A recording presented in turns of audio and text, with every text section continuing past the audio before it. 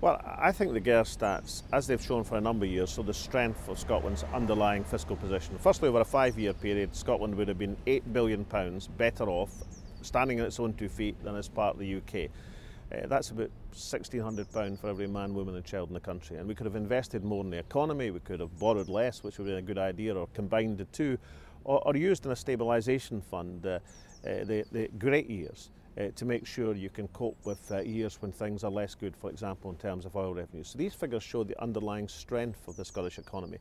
They show what would have happened with Scotland as part of the UK, but will be even stronger when we're running our own finances and can grow our economy for the future.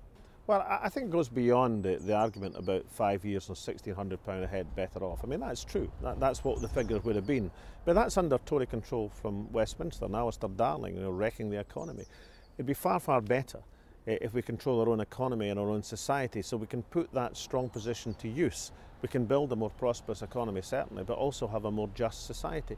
Look, we know from this week's economic statistics that Scotland would become the 14th most prosperous country on earth if we're independent. Nobody can seriously argue that number 14 in the world, a world of 200 countries or so, can't be independent. That the challenge for us is to demonstrate that that independence, using the strength of our natural resources, the ingenuity of our people, will lead to a prosperous economy, certainly, but also a better society. We demonstrate that, we win the referendum. Both offshore and onshore, the figures look worse this year, but they're investments for the future. Offshore, because the oil companies invested in 2012 £14 billion, £14,000 million in new oil production.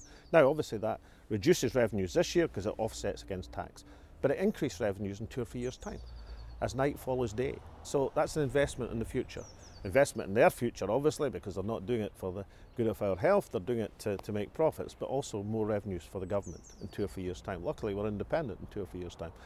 Secondly, something we've done as a government, a deliberate decision by the Scottish Government to emphasise capital investment. So while the current balance is the same as the UK, our capital investment has been much higher. Now people say, why did you do that? Well, you do that to resist recession.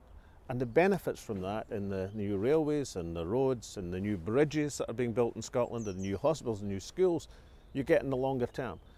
So although there hasn't been a huge splurge in capital investment because of Westminster cutbacks, we've been investing much more in capital in the rest of the UK, and that capital investment will pay off in the longer term. So both onshore and offshore, we've been investing for the future, and Scotland's future is an independent one.